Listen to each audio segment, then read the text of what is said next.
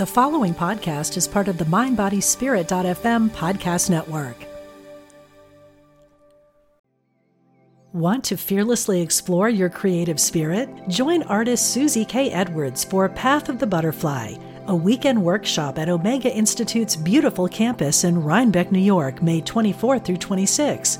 Experiment with a variety of art forms, engage in mindfulness, walking, and silent meditation, and discover a new and free-flowing creative vision. This workshop is for beginners and professional artists. Learn more at eomega.org/thrive. The Celebrant Foundation and Institute, the preeminent school for ceremony and ritual careers, teaching people to become professional life cycle celebrants via its international online programs, proudly supports spirituality and health and essential conversations with Rabbi Rami. Sign up now for a Celebrant Open House webinar. To learn more, go to celebrantinstitute.org.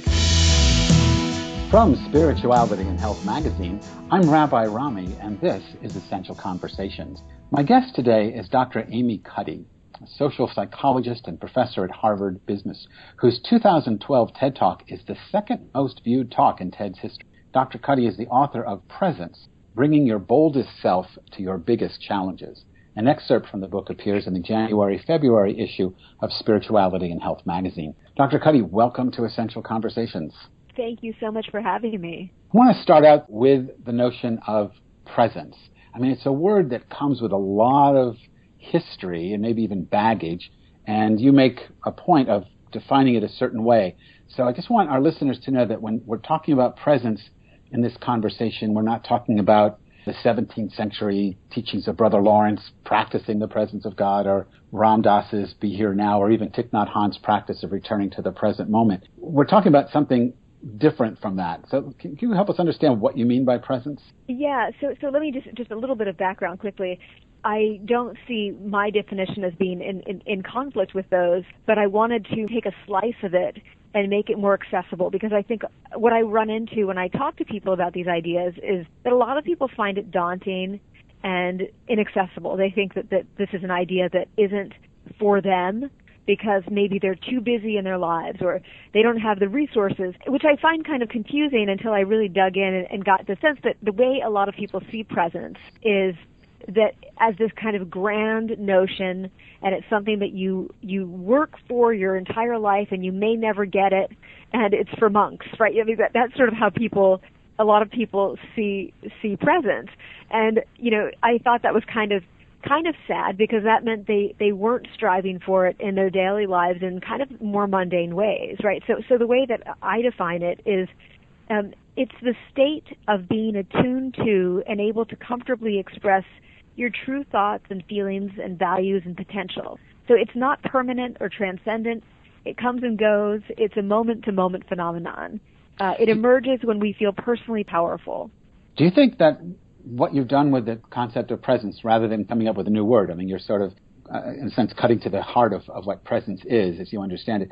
Do you think that's a uniquely modern phenomenon? I mean, you're a social psychologist. You're bringing science to bear on what would be, well, like you said, sort of a daunting monkish tradition. Do you see this as uniquely contemporary, uniquely modern? I don't know that other people in an experimental science have done quite this with it. But at the same time, I do think that there are practitioners who look at it this way, even if they may not explicitly define it this way. So it's hard for me to speak to the novelty of it. I think that it is, and it seems to be to a lot of the people who I speak with. It seems to be something, a way of thinking of it that they hadn't really thought of before. I mean, what I was thinking of is that a lot of times we talk about the conflict between religion or spirituality and science, but in your work, it seems to me that there is no conflict, that you're simply bringing out a psychological dynamic, or more than that, actually, we'll get into it, but you're bringing out a part of that tradition that, and articulating it in a certain way that allows us to practice presence without having to wade through the work of a Carmelite monk from the 1600s. That's what I wanted to be able to do. And again, I mean no disrespect to that work. I don't want people to feel that they have to do that in order to achieve this. And what I found, I got there by noticing how much it serves people to be present, right?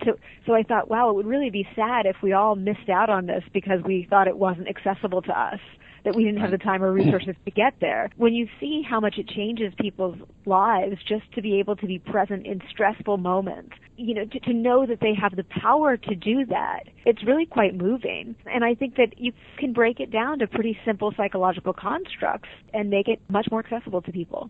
So let's go into the psychology of it, because I find some of it really challenging. So you just said a moment ago that presence, you're linking presence with the feeling of being personally powerful. And you say that it allows us to be, I'm quoting from you, that it allows us to be acutely attuned to our most sincere selves. Mm-hmm. And I'm wondering what you have in mind when you use the word sincere self. Later on, you talk about authentic self.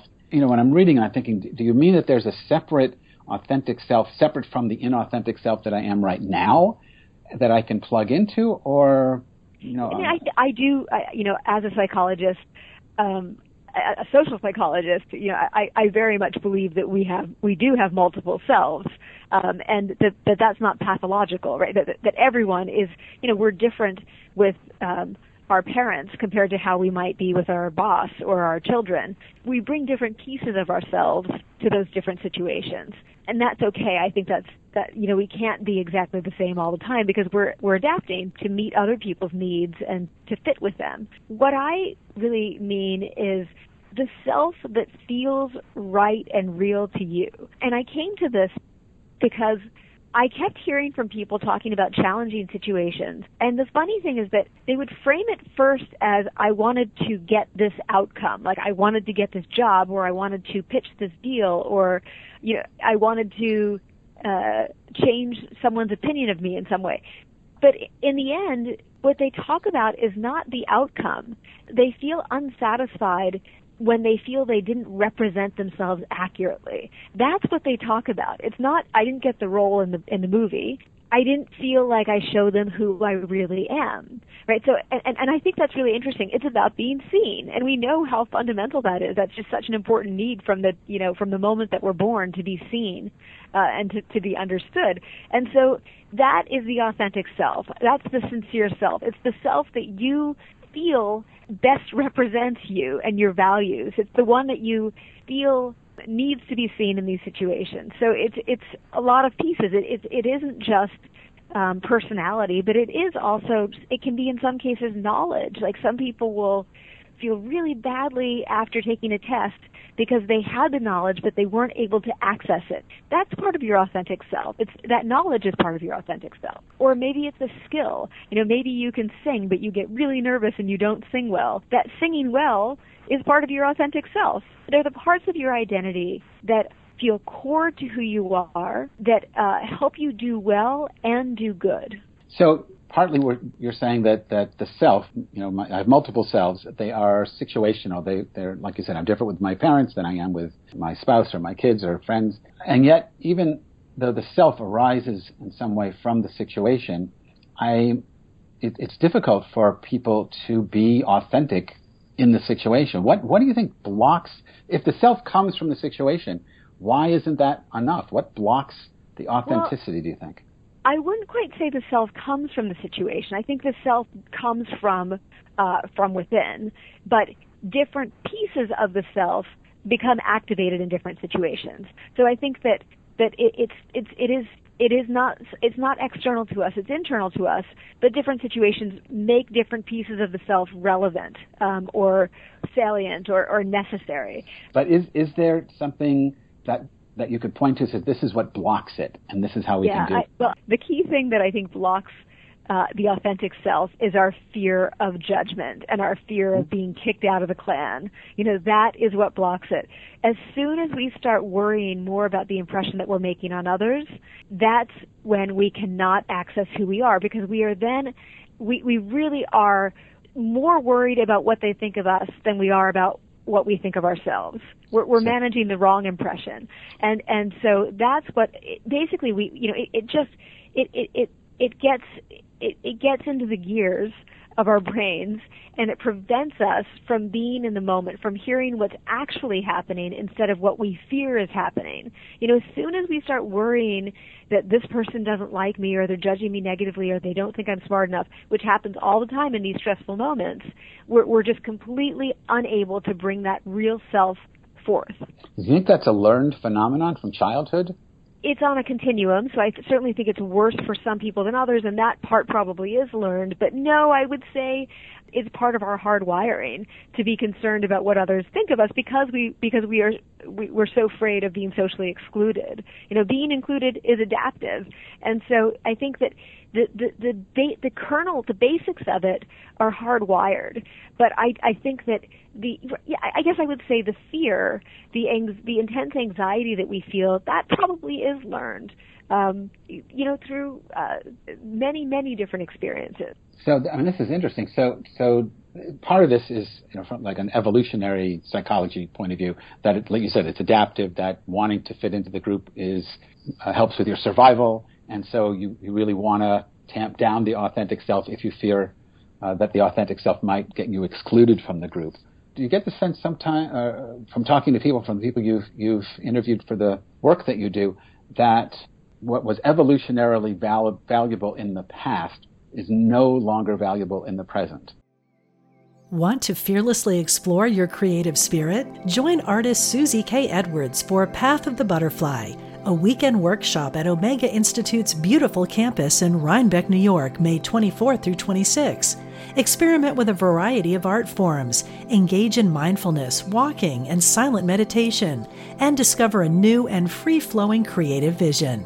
This workshop is for beginners and professional artists. Learn more at eomega.org/thrive. I think that the extent of our anxiety about being negatively judged is not adaptive, and I think that it's based in sort of much more primitive fears of being being totally excluded and not having access to food, or being chased by a predator, things that we're really unlikely to face today, most of us. And of course, that's not true in all situations. Some people do face extreme fears and hardships like that. But most of us on a day-to-day basis are not, going to be chased by a saber-toothed tiger or completely kicked out of the clan. But we're still, I think it's coming from that place. And I think that to some extent we haven't evolved beyond that. And so our nervous system responds in a way that is really a huge overreaction. And when we go into that fight or flight mode, we're just not functioning well at all. And that's, the fight or flight mode definitely is squashing the authentic self.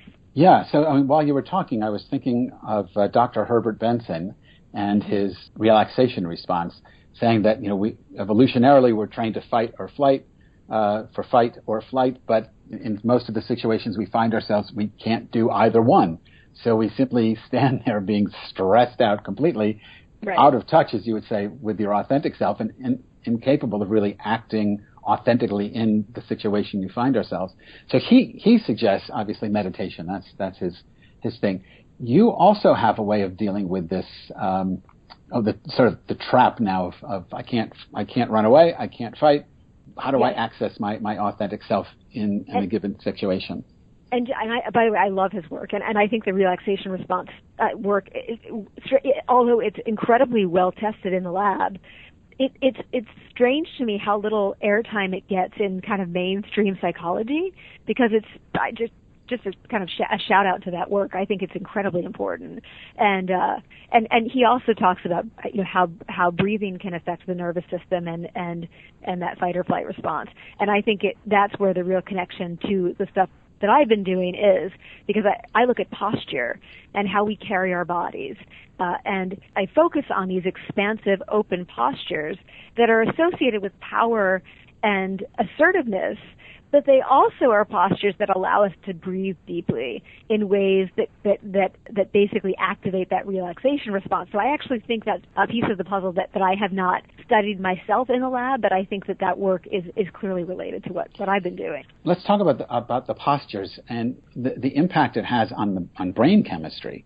Now, I hadn't thought about it until just now in terms of breathing, but and you'll give me the details here. But the postures you're talking about, and you can explain them to us, actually changes your brain chemistry. It ups the testosterone and cortisol levels. Yeah, it decreases cortisol. So that's right. one of the. I mean, you really think of it as this continuum from expansion to being so closed that you're trying to make yourself invisible. I talk about power posing, and people get really hung up on sort of the specific poses, but I really think a better way to think about it, and a way that we can sort of carry with us throughout the day, is that when you are expanding, stretching out your limbs, opening your chest, pulling your shoulders back, straightening your back, all of those things are associated with what we do when we feel proud and powerful. So if you think about what you do when you cross the finish line and you've won a race, you immediately throw your arms up in the air, and that's true across dozens of cultures. It's true even for congenitally blind people who've never seen anyone do this. That's what they do when they win. So when we feel proud and powerful, we expand our bodies. Now, the other thing that happens when we feel proud and powerful is that our circulating levels of testosterone rise and our circulating levels of cortisol drop. And one way to think of that is that testosterone is associated with assertiveness, and this is true for women and men. Cortisol is associated with stress. So when we feel proud and powerful, we feel our hormones match that by helping us to feel more assertive and more calm.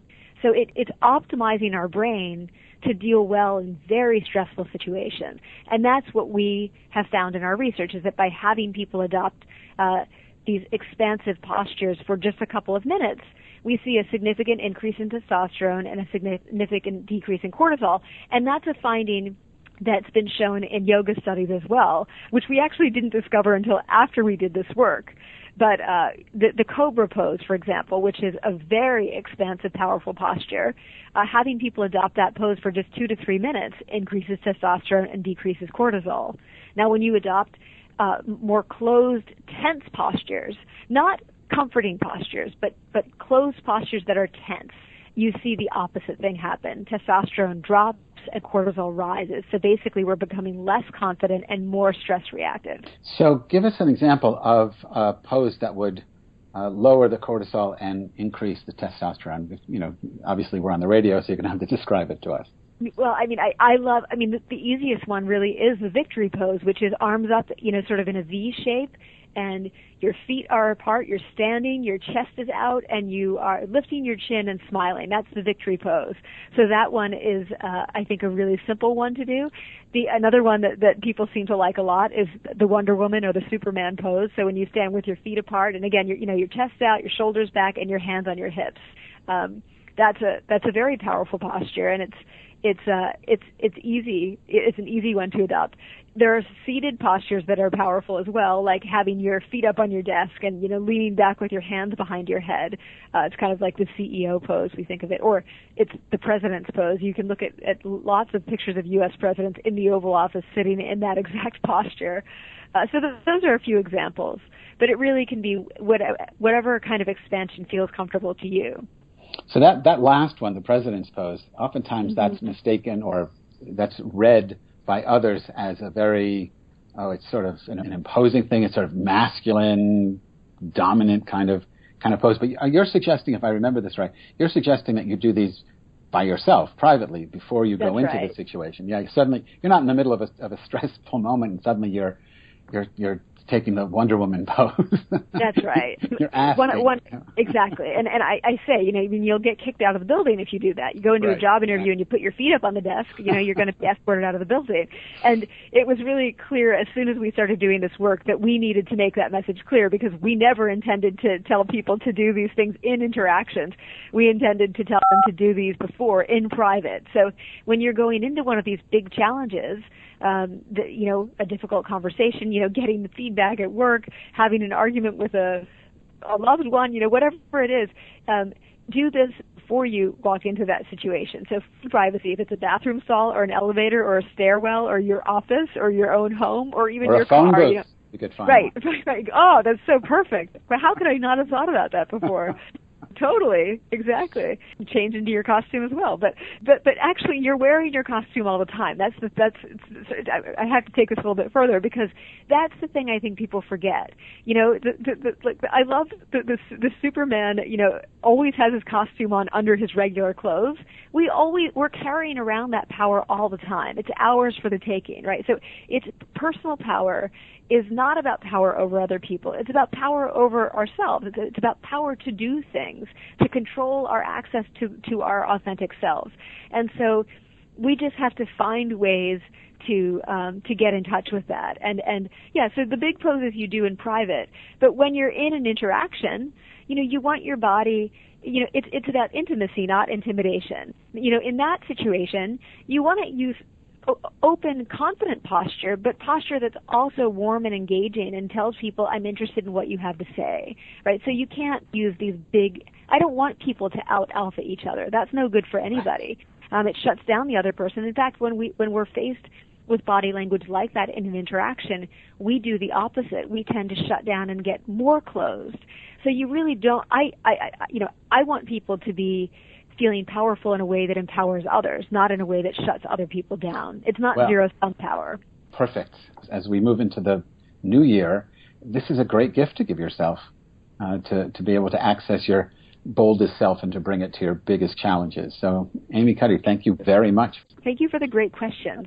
So You're welcome. My guest today was Amy Cuddy. She's the author of Presence, Bringing Your Boldest Self to Your Biggest Challenges. An excerpt from the book appears in the January-February issue of Spirituality and Health magazine. You can learn more about Amy's work at amycuddy.com. Support for this show comes from the Celebrant Foundation and Institute, an international online professional training program for life cycle celebrants. Sign up now for a Celebrant Open House webinar. To learn more, go to celebrantinstitute.org. Essential Conversations with Rabbi Rami is a project of Spirituality and Health magazine. Visit spiritualityhealth.com. Subscribe to the magazine in either print or digital formats. Essential Conversations is produced by Kareem Johnston, and our program coordinator is Alma Tafi. I'm Rabbi Rami. Thanks for listening.